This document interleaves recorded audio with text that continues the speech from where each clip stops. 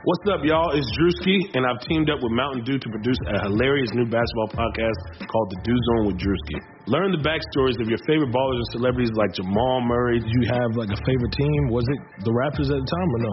Was the Raptors even started around that time? Come on, bro. I ain't that old, fam. You talking like I was 50. Taylor Rooks, Asia Wilson, and many more. You won't want to miss this. Listen to The Dew Zone with Drewski on Apple Podcasts, Spotify, and wherever you listen to podcasts.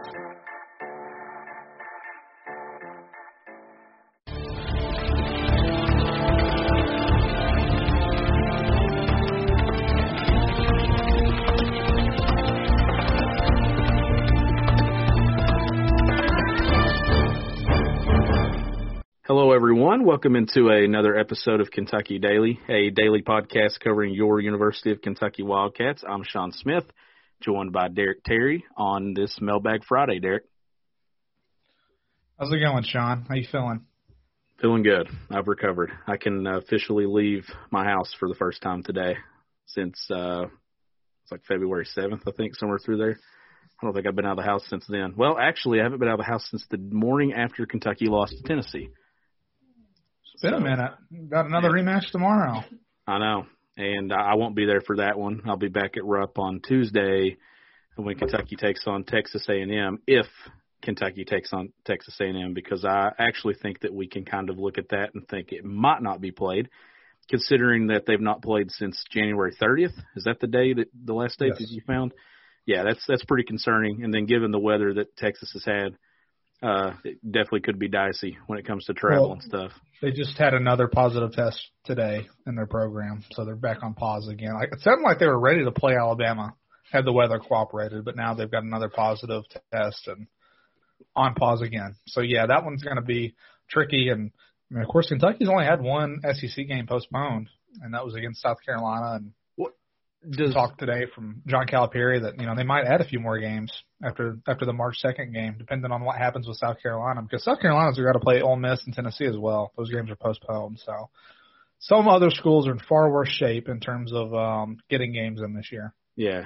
Kentucky, obviously, the Texas game, they lost that one. But it sounds like they will play someone outside of conference late in the season. At least they're looking at those options. But let's get into the mailbag. This is our first mailbag episode in a while. I know we missed the last week. The first question comes from David Wood. If an assistant leaves the basketball team after this year, who will it be? And who would you like to see take their place on coaching staff? It's a hard one, Derek, because I think Bruiser Flint's locked in for a long time. I think he's there long term at Kentucky. I think Jay Lucas is there. The only two that I would even throw out, honestly, would be either Tony Barbie if he wants to become a head coach again, or does Joel Justice finally get a head coaching offer? We know that he's been named one of the top assistants in college basketball under a certain age. I think I can't remember if it was under 40 or 40 or somewhere around there. It was a pretty impressive list that he was on. And he's inching towards getting a job. You think at some point Tony Barbie's going to try the head coaching thing again. I'll say Joel. I think that's a possibility. But given how weird this year's been, who knows what jobs are going to be open? Will there be fewer jobs open given COVID or not? Yeah, I would think so. My prediction would be that nobody leaves. I would say that they have the same staff next year. But if someone were to get it, I don't think anyone's going to get fired, basically. So if someone were to leave, it would be for a head coaching job. I don't know that, like you're talking about with – for a guy like Joel, I'm trying to think, I don't know that if you were hiring Joel, this year's record for Kentucky would hurt him at all. To me, it's just going to come down to if he can get the right job. The ETSU job would have been a hell of a find to start your coaching career, because it was a program that Steve Forbes left in great shape last year. I think they ended up hiring one of his assistants, right? If I remember right. I don't remember who, but I don't know. It depends on what Joel wants to do. I mean, I would think maybe a few OVC-type level jobs would come open, and if he wanted to go there. Because, you think about it, Sean, Cal's tree is not really – Orlando Antigua went to USF – which was a Big East school. I think it was still a Big East school at the time. Might have been in the AAC, actually, by that point. But who else has really gotten a head coaching job? Is anybody? Am I just blanking on someone? Like, obviously, Kenny went to the Knicks to be an assistant. Pastner, when he left Memphis, that was the only, but he stayed at Memphis. But in the 12 years at Kentucky, it's been basically nobody. Yeah. I mean, Slice left for an assistant job. Other than Antigua, that's really it, right? They've not had a lot of turnover. Strickland was there, but I just think like Joel, if he wants to be a head coach, like there would probably be. I just don't think I think he's have to grind his way from the bottom, probably, to be honest. Going from because it's not like he's got a long history of. I think he's a high school coach, right, before he came to Kentucky to be an analyst. So I mean, it's not like he's got a deep coaching tree throughout. So I think he'll, if he can land a head job somewhere small and work his way up, I think he could be a good fit for somewhere. Barbie's a little different because Barbie's been a head coach. He's been successful. His Auburn tenure was not successful though. So I think if you're a Power 5 school hiring, you might be a tough sell basically. Yeah. But I mean, heck, man, maybe DePaul, maybe something happens there. I know they're having a really tough year. You got the connection now with Dwayne Peavy being there. Maybe that would give one of those guys a better chance of getting that job. I have no idea what they plan to do up at DePaul. I just know that it's been a tough tenure for the guy who's there, and they're I think like 1-10 in their league this year. But I would say Joel or Barbie would be the only two because you're right about Bruiser. I mean, Bruiser he was a head coach for a very long time, but at this stage, unless he just gets a great offer, I doubt he's gonna. I would say he's probably pretty comfortable being here with Cal again. I could see Bruiser finishing his career with Cal. Mm-hmm. I really could. Like, I could see it, him staying at Kentucky long term or whatever happens there. I also think that Kenny Payne at some point will be a head coach in college. You mentioned DePaul there with Dwayne Peavy. Did they take a look at Kenny Payne moving forward? I don't know. Kenny's obviously having a lot of success with the Knicks, and the way Julius Randle's playing, I'm assuming that the Knicks would love to keep Kenny Payne there as long as they can because certainly he's benefited from having Kenny. But when it comes to if anyone does leave, like I said, nobody's getting fired. It would be for another job. When it comes to who would replace him, I already think that guy's already there in practices and on staff. I think Jay Lucas would just move up another level on the staff, honestly. Isn't he – is he not in a full-time role? I thought he got moved to a full-time role. I thought that was – is it? Or am I missing something? Maybe I read that wrong when all the details came out. I thought it was something this year and then it would move into a more prominent role. I mean, they have 5 guys now. Yeah. Staff. And then so they got Barbie as his official title is the associate to the head coach, and they got Jay as an assistant recruiting coordinator. So the 3 assistants would be Jay, Bruiser, and Justice, but I don't know where Barbie falls into that. He's on the support staff, basically. Yeah. It was a little tricky when the way it was kind of when it went down and trying to figure out who was getting, because we were under the assumption that somebody was going to be leaving, and then it all worked out. So I don't know on the assistant of who would replace, like, once again, like Water Cow's connections. We've already went through. Bruiser Flint was an easy one, just given their history and stuff. But other than that, I really can't think of a lot of guys outside of that. Yeah, my knowledge of basketball assistants who are like the top recruiters is very – like I remember the name Jay Lucas, but I didn't even know he was coaching, honestly. Like I just remembered him as a player.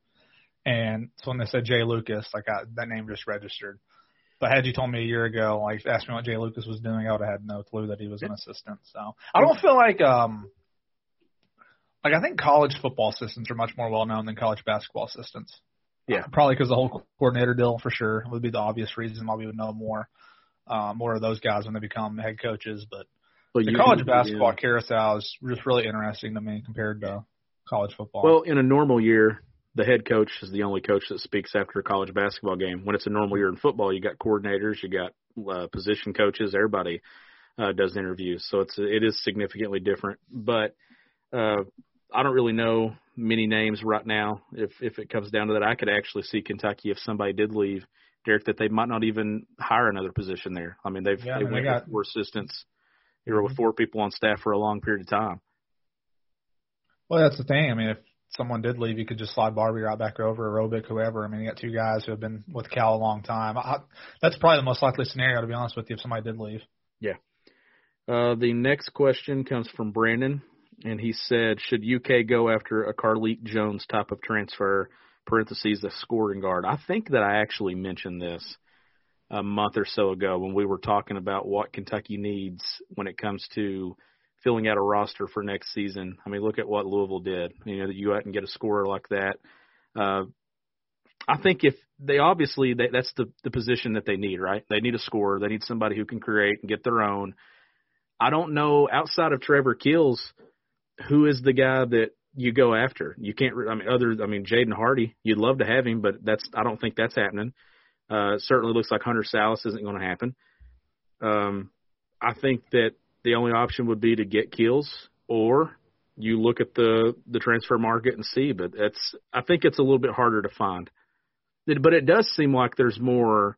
It's easier to find a guard than it is a big man, a big man than a guard when it comes to the transfer market. It always seems like it works out for the big man, but not as much in the backcourt. Does that make sense? Yeah, especially if you look at UK. The big men, you've had Reed, Sarr, Sestina. Is anybody else? That's just the last 3 years, though. I mean, they've added someone every year. And then guards, Mintz was the first grad transfer guard since Julius Mays, right? Yeah. So, and then, of course, it won't be a grad transfer this year, but they've already added another transfer in Sheboy. So that's, 4 straight years, basically, you've added a big to help their roster.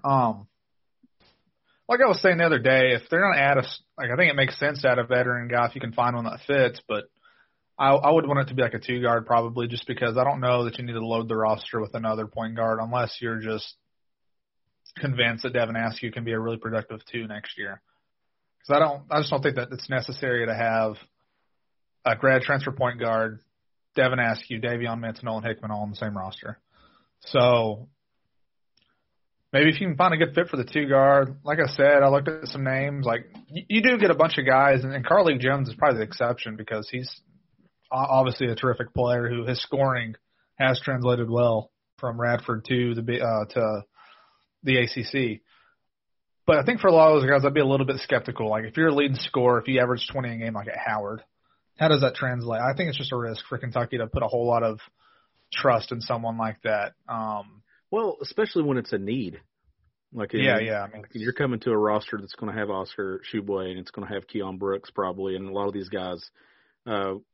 That's the thing. Like they're not going to average what they're averaging wherever they are right now. I just don't see that. And like Jacob Toppin, like his transfer deal, he was a supplemental piece, basically a project that you could bring along and groom. No one was expecting him to play.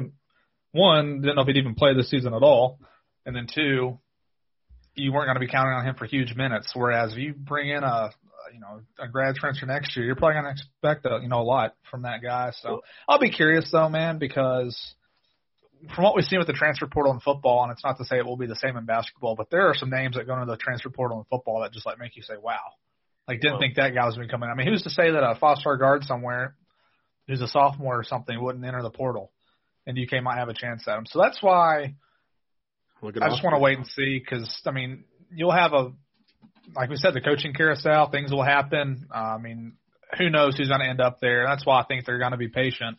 I think Keels, I don't think he's in any kind of rush to announce, but I think even if they added Keels, you could still find room for another transfer as well in the backcourt. Look at Oscar. Like when I left to go to Mississippi State, Oscar was rumored to be going into the portal, and then a week later, he was committed to Kentucky. Yep. We didn't see that coming, and that's an elite level talent that you add to your roster. That's the thing. What guard around college basketball right now that's at a Power 5 school gets upset when a head coaching change is made, or just doesn't like the situation that they're in right now and decides to enter the portal? I guess that's the headache that all coaches are having to deal with now, because you could say the same thing for Kentucky. Like, what happens? Who goes in the portal and is playing elsewhere, 8-9 months from now? But there is one solution, and I keep coming back now to what you said and what you've been saying. I'm pretty sure you said this on the podcast. I know we've talked about it. Out of all the guys that could fill the spot that we're talking about next year, and I don't think it's going to happen, and I'm not even going to entertain it in my mind, but if Terrence Clark for some reason did decide to come back to Kentucky, boy, would that be the perfect fit to what the roster needs.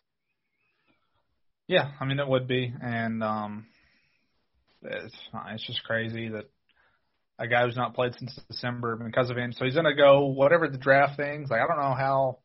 I mean, look at football. Is there even a combine? I don't think there is this year, right? I mean, who's to say that there's not been an NBA combine? If you're going off film in college, like he's got a little bit of film, but I don't see any way a team's going to take a first-round pick on him this year. But if he just wants to go get paid to play, I mean, I'm not going to fault the kid for that if that's what they want to do. I just think if he would show a little bit of patience, it would pay off for him in the long run, and it would certainly help Kentucky out in the long run. But no, he would be, because then you could get to a point where even if, you could start to me, a lineup of Hickman or Mintz or Askew, whoever, like two of those three, basically, those guys I just named, plus Clark, Brooks, and Sheboy or Collins or whoever it is that wins the 5 job.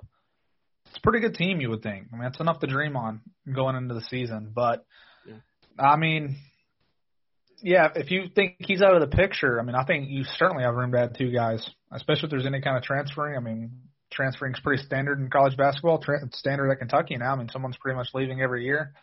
So if you're expecting any kind of roster turnover from Kentucky, I think you got more than enough room to add a couple of guys. Yep, I agree with that. And then the next question comes from Ben. It actually flows into what we're talking about with whole roster construction and everything. Will Sky Clark reclassify into 2021? And if he doesn't, who is the point guard next year? I think the point guard next year topic's actually intriguing because you could see it being Devin Askew, but and we've been talking that we really like Nolan Hickman at that spot. We like the moving Askew off the ball, but Askew can still play point, and I still think that Askew's impact at Kentucky will be away from the ball, especially if he can get to the point that he's a 35, 36%, 37% three-point shooter. And also into this too, Derek, as each day goes by, I'm kind of more convinced that Davion Mintz is going to be at Kentucky next year. So if that's the case, I just don't see room for Sky, really. I mean, you're going to get Mintz back. And I think we mentioned that a little bit. Well, we always thought that Askew would be the one that impacts whether Sky Clark reclassifies. We didn't even think about Davion Mintz. But now that they're probably both going to be on the roster and you have Nolan Hickman, who knows what happens with Dante and stuff. I mean, Sky can obviously play off the ball. And then who does Kentucky add in the mix? So then honestly, it works out better. As big a fan of Sky as I am, it actually works out for your program. I would rather have Davion Mintz on next year's roster than Sky Clark. And that's nothing to Sky Clark. But then you got 22 still being pieced around a point guard and Sky Clark. That's why I think it works out. If you can get a guy who has experience in Mintz and then leave Sky where he is to continue being that centerpiece. And here's the thing about Sky Clark. Everything that he's putting out on social media right now is exactly what you want to see from your one guy that you have signed or committed for 22. It's been all positive energy for him. Well, the interesting thing, too, about 22, and you talk about Sky being able to play off the ball, it seems like they're the front runner to get Jaden Bradley, too. I mean, at least going by the crystal ball pick. So if you think he's a top 10 player, I believe, or top 15, you could see a kind of a 2-point guard, or if Sky's a combo guard or whatever, I mean, a guy who can play away from the ball, then your backcourt might already be set for that class, which would be interesting. Hickman, I know he's skinny. I know that he's, at least in the UK side of things, was very unknown up until literally the day he committed. He wasn't on anybody's radar. I mean, he was on the scouts' radar, but not UK basketball followers, not their radar. So I know there are some people who have some concerns that he'll be able to come in and be as effective next year as they're going to need someone to be. But I mean, I think back to what Evan Daniels told somebody that, he thought about when it was all said and done, Hickman would end up being the best point in this class. And whether that happens next year or the year after that, I mean, I think he could come in. And when I'm thinking about Hickman, it's really just because from what we've seen with Askew this year, I'm not sure that, they're going to go through that again next year with him at point guard. I just think they're going to give him a full offseason to commit to things off the ball. Next year, he could still play a little bit of point when he needs to, but not in a scenario where he's like the only option. So, yeah, I think we talked about it a lot going back to like August and September. I would keep Sky in 22 unless Mintz decides he doesn't want to come back and if something crazy happens and Askew, who is adamant that he's going to be here next year, unless something changes there, then I don't see any reason to bring him in. No, I don't either. Next question comes from Tanner. Who is likely UK's next basketball commitment, and when do you think that happens? Any class? That's a hard question, Derek, just given – I mean, there's so many options really when it comes to whether it's this year.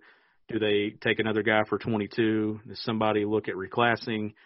I mean, obviously, they just, got in on Trevor Kills. You could kind of see that one maybe coming down sometime in March or somewhere in the spring. I don't really know right now. It's kind of with COVID and not being able to have visits and everything, it's kind of made it a little bit different, hasn't it? Like it's changed the timetable, I think, for a lot of these guys.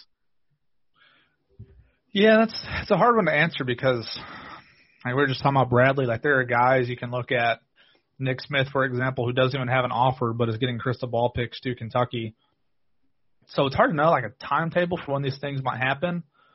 But like in 21, there's no obvious guy that they're in front for. I mean, Kills is the name now, but most people are still saying that they think Duke will win out on that. So that's kind of a tricky thing to answer.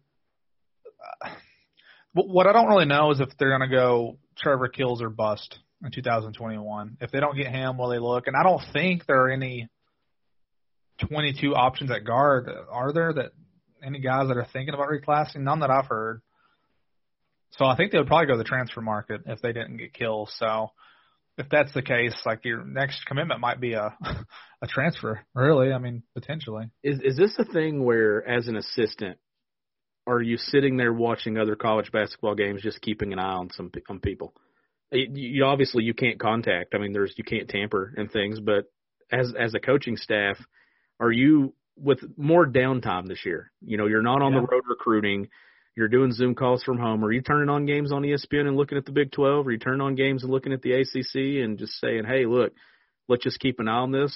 Is that what's going on, you think? I would say somebody is. I mean, I don't know if it's one of the full-time. I mean, they got plenty of support people. There might be someone who tracks that, maybe people keep a spreadsheet or something of guys who could be potential grad. I think the way it used to be, maybe some grad transfers is who you would primarily focus on, but now you would, I don't know. I don't have any full proof that I just think you'd have to be really naive to think there's not some kind of tampering going on with the transfer portal. So many kids.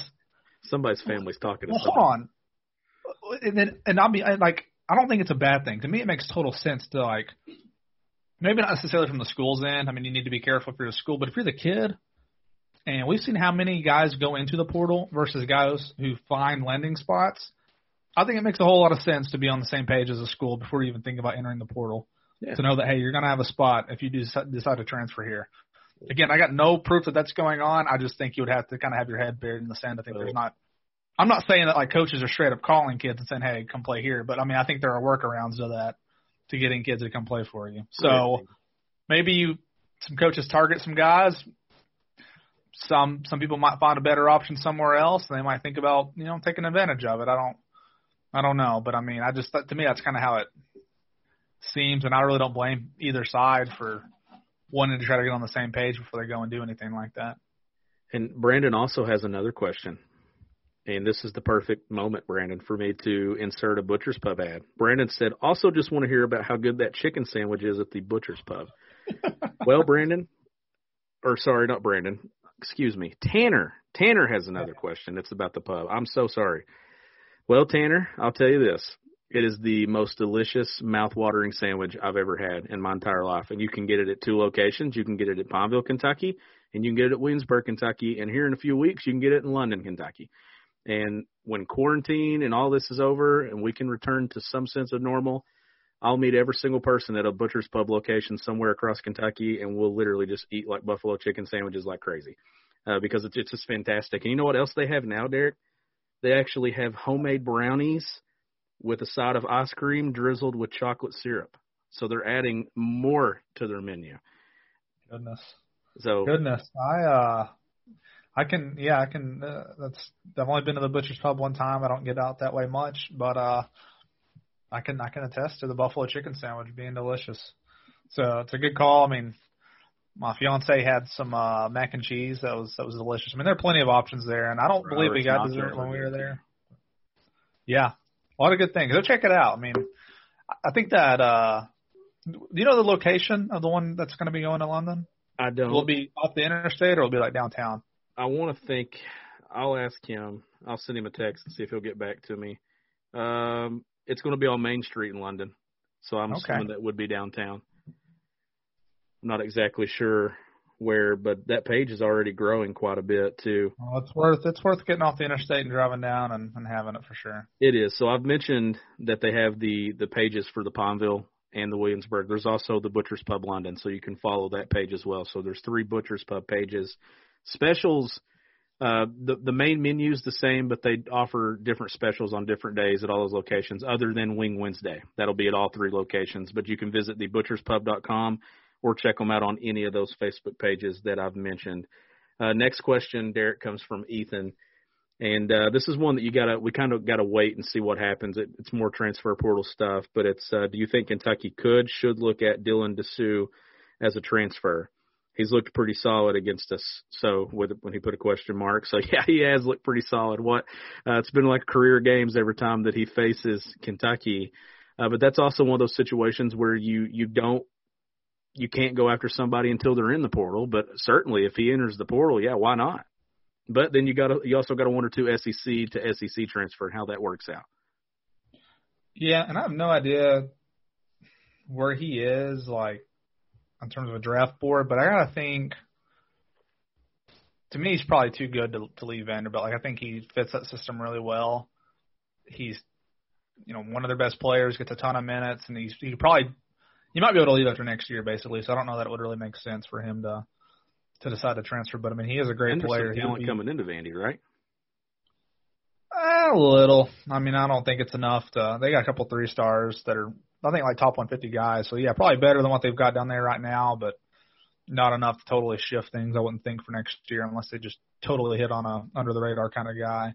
But I like Dessou a lot. I mean, crushed Kentucky the other night, 29 points.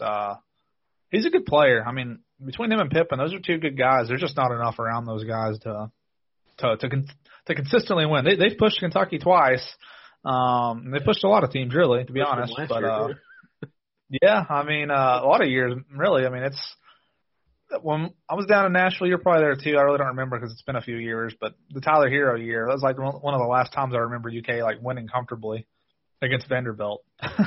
So it doesn't always happen a lot. I think Vanderbilt was 0-18 that year in the league, but he's a good player. I mean, if he were to go to the portal, he would have everybody, I would say, coming after him next year. But I think he is a solid, nucleus at Vanderbilt. I would be surprised if he left. And Trey has some thoughts about the fan base. He says, 1, the same people that complain about players not staying for 3 or 4 years are the same ones saying, if I was Allen, I'd transfer. And 2, someone tell the fans that Cal isn't always yelling at the players because he's not. He's yelling at the refs usually. Derek, I think you and I both can confirm that Cal yells at the officials probably more than he does his guys. Like, it seems like Cal every game, like, will lose his mind for about a minute and a half stretch just yelling at officials. And I have done some photo stuff when Keeley hasn't done some of the road games, and I've literally been sitting on the floor. I can confirm that he does yell at the guys, but he also yells at the officials, I think, even more, honestly. He's on them from start to finish. Somehow he never loses his voice either, which I've never understood because he just is yelling all day, every day. Practice, games, he's just yelling. It is tough. I mean, Kentucky's a hard program to keep kids around for sure. I mean, if you're screaming for Allen to leave, I don't know why you would do that. I mean, the tough thing with the whole Allen situation is, like, I think people are just so emotional about it pretty much, where, like, your judgment gets clouded, I think, because he's from Kentucky. And if you've already made your mind up that Cal's unfair to the kid, then, him playing 3 minutes against Vanderbilt's not going to do anything to change your mind, and you're going to think that he's just too good to be not playing basically on this team. And it's almost like you're saying that he needs to leave out of the benefit because you like the kid so much. Whereas, if you're cheering for Kentucky, though, I think it would be advantageous for Kentucky to keep Dante Allen around for a few more years. And maybe he's not ready this year, and maybe not even next year. He might not quite be ready, but hey, maybe his junior year, maybe you don't sign a 5-star kid and you need a junior kid from the state who can shoot the ball pretty well to step in there and play more. I mean, because, think about, like, to me, Dante's ended up in the same situation, like, that we talked about Juzang and Baker. I mean, those are two guys who've been playing a lot on this year's team. Yeah. And you can rationalize why they left. You can say, well, Johnny Juzang, there were 2 5-star shooting guards coming in. I can understand that from his perspective, but, well, one of those guys got hurt and the other one was not quite the at least for most of the season, has not been the elite talent that we thought he was going to be. So I have no doubt that he would have consistently played more minutes. And I kind of view the same thing. I mean, even more for Dante. Like, you don't have a 5-star guy coming in as of now next season. Does that mean you're going to be guaranteed minutes? I don't know. I mean, if Mintz and Askew are there, you're still going to have to work hard to earn them. I mean, you got Toppin who can play some 3. Keon can play if he needs to. I mean, but that's the thing about playing at Kentucky is he's not going to have any year probably where it's just flat out, hey, you're going to play 30 minutes a game. I mean, it's going to be an uphill climb every year. And I can understand why some kids would want to go somewhere. And I don't view that as like quitting. I know, not to get on a soapbox, but I think people have probably softened their views on transferring than how it used to be. Like in the last 10 years, I mean, it used to be like a crime if you wanted to transfer. It's like, oh, he quit on the team, he doesn't want to be there. Whereas now, I think it's a little bit more player friendly, where people realize like, hey, if you're going to have to grind it out and play 20 minutes at Kentucky, if you can go somewhere else and play 35, like if that's what you want to do, then I don't see any problem with that. So that's going to be Dante's choice, depending on where he wants to go. I bet he would probably play a whole lot more at some other schools. But the development that you can get at Kentucky and the stage you're going to be on, that if you're patient and you develop, the minutes will be there. I mean, if you're the best player, Cal will play you. You will have a chance to go to the NBA. Like, those are all things that have been proven since Cal's been here. Yeah, and with Dante too, some people think that it's our fault. Well, not ours, but media, that it's our fault that Dante in this situation has kind of been what it's been because we were calling for him to get an opportunity, and then he got his opportunity, and now it's kind of gone this way. But like you and I have talked about, we weren't really like screaming that he had to play Dante Allen, but it just didn't make sense that he hadn't played him to the point that he did. Like when it got to the first week of January. Yeah, I think we had both made it very clear that no one was calling him the savior. Just that hey, this team's pretty bad. They can't shoot at all.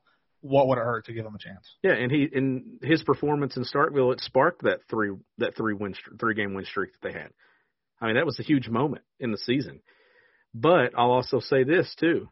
I think Dante Allen's confidence has disappeared when it comes to he was confident that game and the games after that.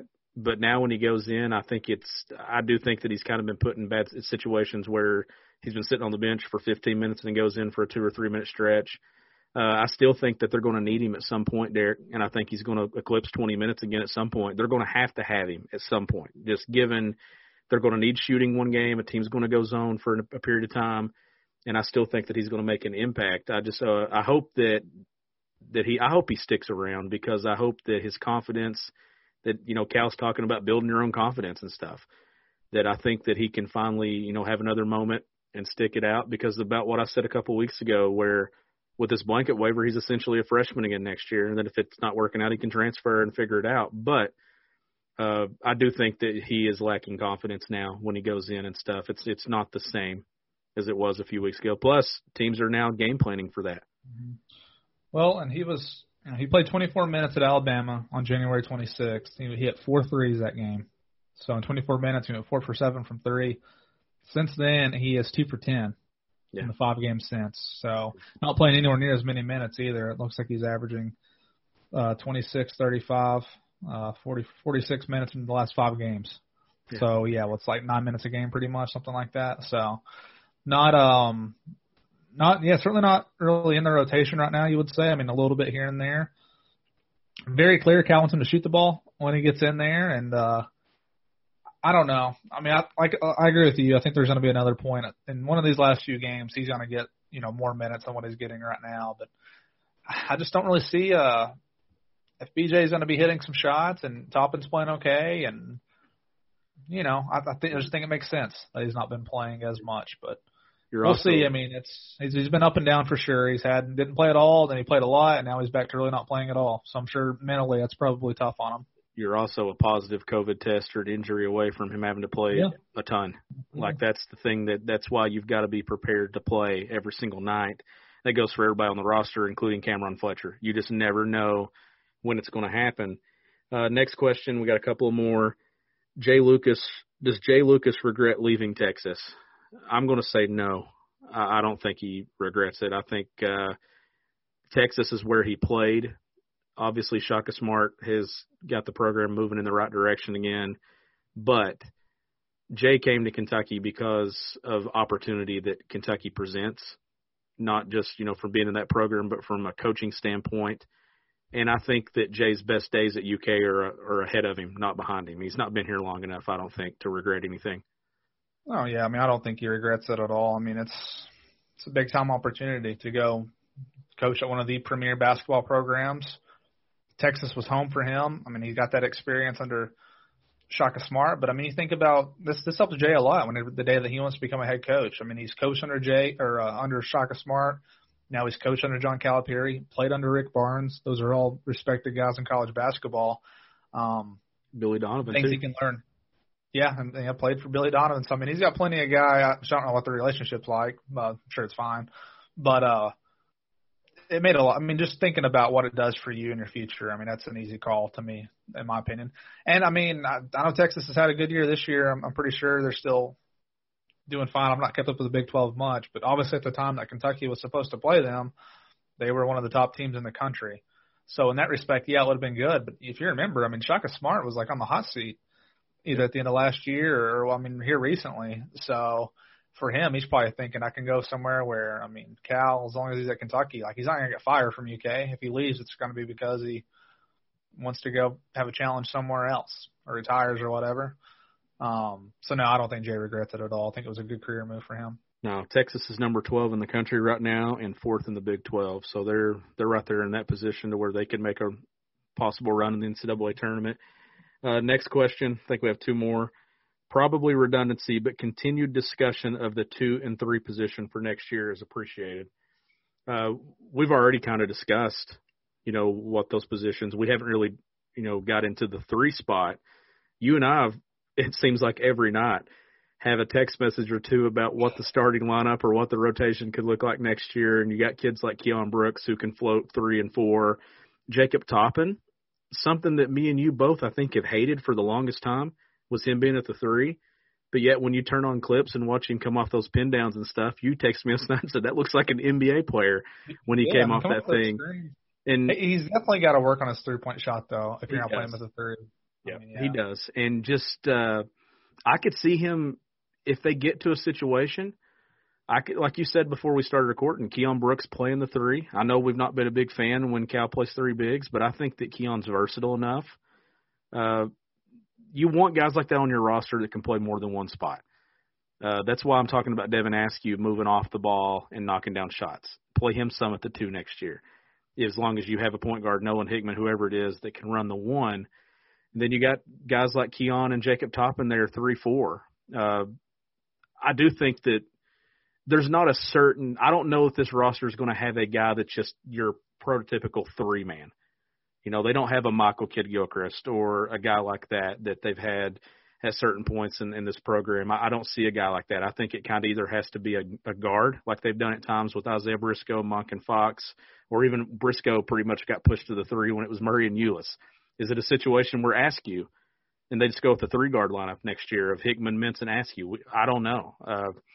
I think that's kind of the question, right? We know what they need at that spot, but if they can't go get it, then it kind of has to be by committee type thing. I'm going to guess if Clark doesn't surprisingly come back or they just don't land an absolute stud in recruiting or in the transfer market, as of now, if you're asking me to look at next year's roster, I would guess Keon's going to be the 3. Just because you got more options that way. If you want to put Collins and I wouldn't love it, but if you wanted to put Collins and Sheboy together or even Toppin out there, to me there are more options of doing that versus, I don't know, playing Hickman, Askew, and Mintz all together. I just think that's not going to happen. So if Cal wants to play big, I'm going to guess Keon's the 3, but can play some 4. I like Keon more at the 4 spot, but it's not like he's he's kind of got prototypical small forward size, actually. He's 6'7", 205. So, in some ways he's kind of an undersized 4, but he's more of a modern 4 where you can stretch him out and he rebounds really well. So that helps when you're going to do that. But if he ever, I feel like Cal's going to lean to him being a 3. Yeah, if he ever develops a consistent 3-point shot, that's what he would be in the NBA, is a 3. He's not going to be a 4, I don't think. But you want guys like that on your roster who can kind of move and play multiple spots and positions like that. Isn't he just like crazy more explosive this year too? It seems like maybe he just didn't get a chance to show it last year, but he's just like kind of like a freak athlete. It seems like now. I did not think of that about him last year. No, that's like when he dunked the ball the other night that should have been a dunk and not a charge. I didn't see that coming. I'm Lord. When he did that, it actually come up out of my seat because I was like, holy cow. Putbacks this year at Florida on the fast break, he just got elevated really well. I mean, he's just he's a very good athlete. I mean, he really is. He's a terrific leaper. How about the move he made the other night too, where there was an offensive rebound in the middle of the lane, and he did a move and like kind of hopped between 2 guys and went up off 2 feet and just about got an and one. Just those things. I think the way that he impacts games, like he didn't score a ton the other night, but he was able to, make some plays passing the ball. Like Cal got mad at him one time for the pass to Olivier Sarr, and it hit Sarr in the hands. But Sarr bobbled it so badly that it looked like he kicked the ball. And like Cal was like, Cal reached down to the floor.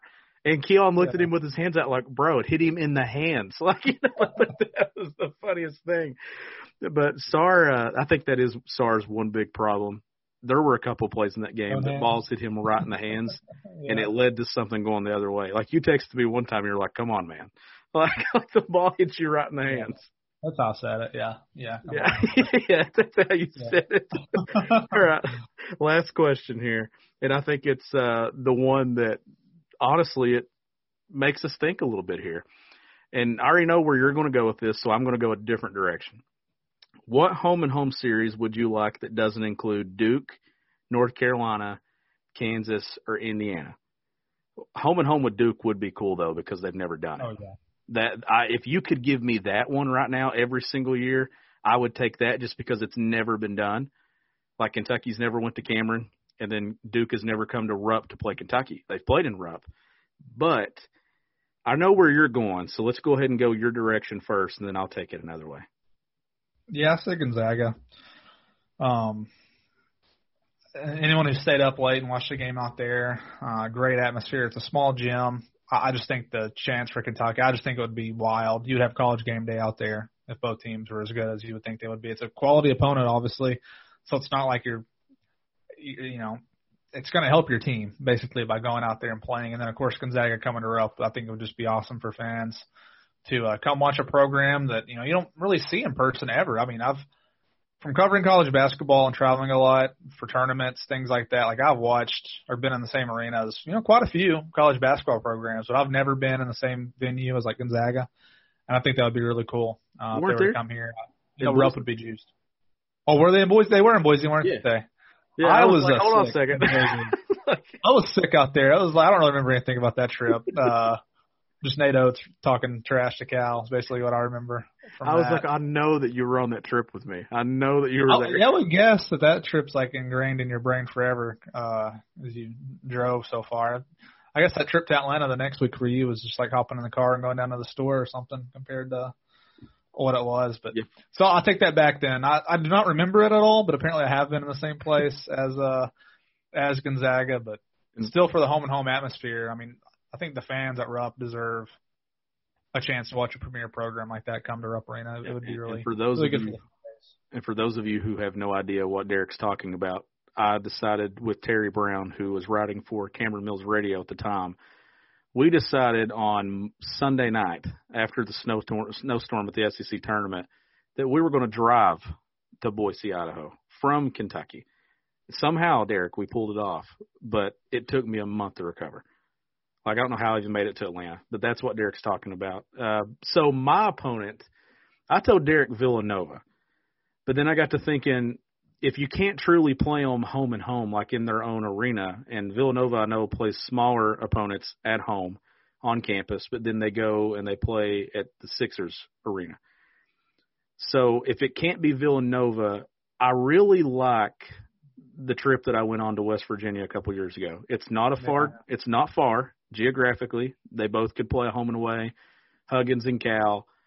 I think that would be a fun one. I still think at some point West Virginia is going to return and come to Rupp for that Big 12 SEC Challenge.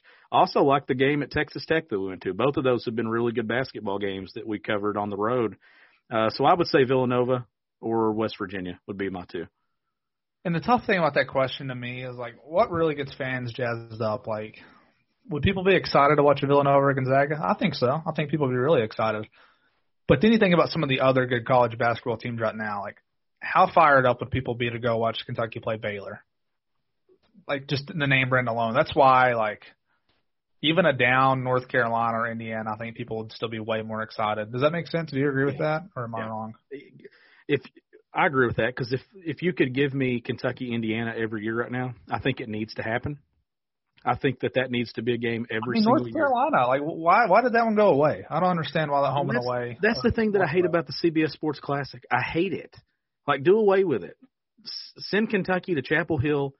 Heck, send them to Columbus and play Ohio State home and away. Like, yeah. I would do that. I mean, I hate the whole neutral site thing in December. You and I can both say, how many people were there in New Orleans to watch Kentucky and UCLA a few years ago? That one was bad. Yeah, that turnout wasn't good in New Orleans. There have been some, like, I wasn't there. I bet the one in Las Vegas, so when Malik Monk went crazy, was probably an awesome environment. The one in Chicago wasn't crazy a couple of years ago with PJ's team. That wasn't a good environment. I mean, those are better games. Like, the last time that they played on campus was the year Devin Booker was at Kentucky. That's the last time Kentucky and Carolina played on campus. And the CBS Sports Classic can't get, like, I think the Champions Classic works because it's so early in the season, and you can make it like a prime event. People can go to New York City or wherever and watch the start of the year in basketball, whereas, you know, you get about a month into the season at the CBS Sports Classic, and I just think the timing of it's really weird. I mean, it's just hard to get. By the way, that'll be fun this year. Kentucky Duke at Madison Square Garden. Hopefully it happens. I know. I'm hoping it does as we wrap up here on this episode. But, yeah, I like that one. I remember the days, Derek, and you're a few years younger than me. I remember Kentucky going to Michigan State and playing a home and away series. And I remember, Kentucky, Indiana. Those are the ones that I miss. Kentucky, North Carolina, early December, every single year. I think that's kind of is that why college basketball's products, does that factor into it as well too, that you don't have those games on campus that are outside of conference games? I mean, that was fun. I think it would help everybody's excitement level if you had. No offense, the team I think of for some reason, like Georgia Tech, wasn't like a premier opponent who came here in the non-conference one year, like their best home game was against like Georgia Tech. I mean, to me, if you're UK trying to sell a product, I guess you can get away with it. You don't really need the money that bad, I guess. At least they didn't used to. Maybe now with COVID that'll change. I don't understand playing all your best games in neutral courts either. But speaking of like the old games, like, didn't they used to play Indiana and Louisville sometimes, or they used to play somebody, or they would just play some regular like home games at Louisville, like semi-home games at Freedom Hall. They would play some lower level teams. They would play Louisville. They would play Indiana there, and then when it was Indiana's turn, it would be at the RCA Dome in Indy, is where they'd play the other one. Like, it never was on campus. It finally moved. Back to that. Just play at the Yum Center. Play at the Yum Center. You'll play at not Lucas Oil, but the Bankers Life, the Pacers Arena. That's a cool venue to. Yeah, if you could give me Kentucky, North Carolina home and away every year, Kentucky, Indiana home and away every year, and then just throw in. Honestly, it doesn't matter. Like, I like the fact that we get to go to Michigan and we get to go to Notre Dame here in the next couple of years, and see those matchups. Michigan State would be another good one, though. I guess it has happened before, but that would be a cool one as well. Be. I think there's a lot of options there. I wish that, and maybe you probably don't get it until Cal's time at Kentucky's up. Maybe whoever comes in and replaces Cal at some point, when you start getting some of those, home and homes and things like that. One more note too. Wonder what they're going to do with the SEC Big 12 Challenge with Kentucky, Texas next year. Do they just match those two up again? Does Kentucky go on the road again? It'd be obviously canceling that has made it interesting because you're going to have to move some people around. Yeah, I'd probably do that. But I guess Kentucky's on the road though, right? I mean, they were supposed to be home this year, and I don't know how that's going to happen. I don't either. You know, Kentucky, like, that's the thing, though. Don't they usually not take, like, teams with bad records from the leagues the year before? But, like, you know, Kentucky's still going to be in it. Yeah. So someone that had a decent year is going to get left out again. There's been a couple of years that Auburn was, like, in the top 3 in the league and didn't even play in the event. Like, I mean, At what point do you fix that? You know Kentucky's going to Baylor at some point, the way that Baylor's trending now into, like, one of the college basketball's recent powers. This whole scheduling thing, though, we could do a full episode just on talking the possibilities of who Kentucky should play. We definitely appreciate that question and all the other questions. Derek, it's been good to get on here and do another mailbag episode. These are the episodes that you all create the content for us. We don't create it for you. You all asking the questions is why we like this, and we appreciate everyone who submitted. If we've missed something the last week, I know we didn't do a mailbag episode last week. I did take some questions. Some of them were about the Arkansas game and stuff, so it's been so far back that we just decided to move on. But if there are questions you want us to get to, send them to me, and we'll get to them on the next mailbag episode for sure if you want them answered. But we'll be back to recap exactly what happens in Knoxville. Kentucky obviously has a big one. If they could get this one, Derek, it'd be another step in the right direction and building some momentum for Nashville. And then we'll be back to talk about what happens between Kentucky and Tennessee. He's Derek Terry. I'm Sean Smith. We'll catch you next time on Kentucky Daily.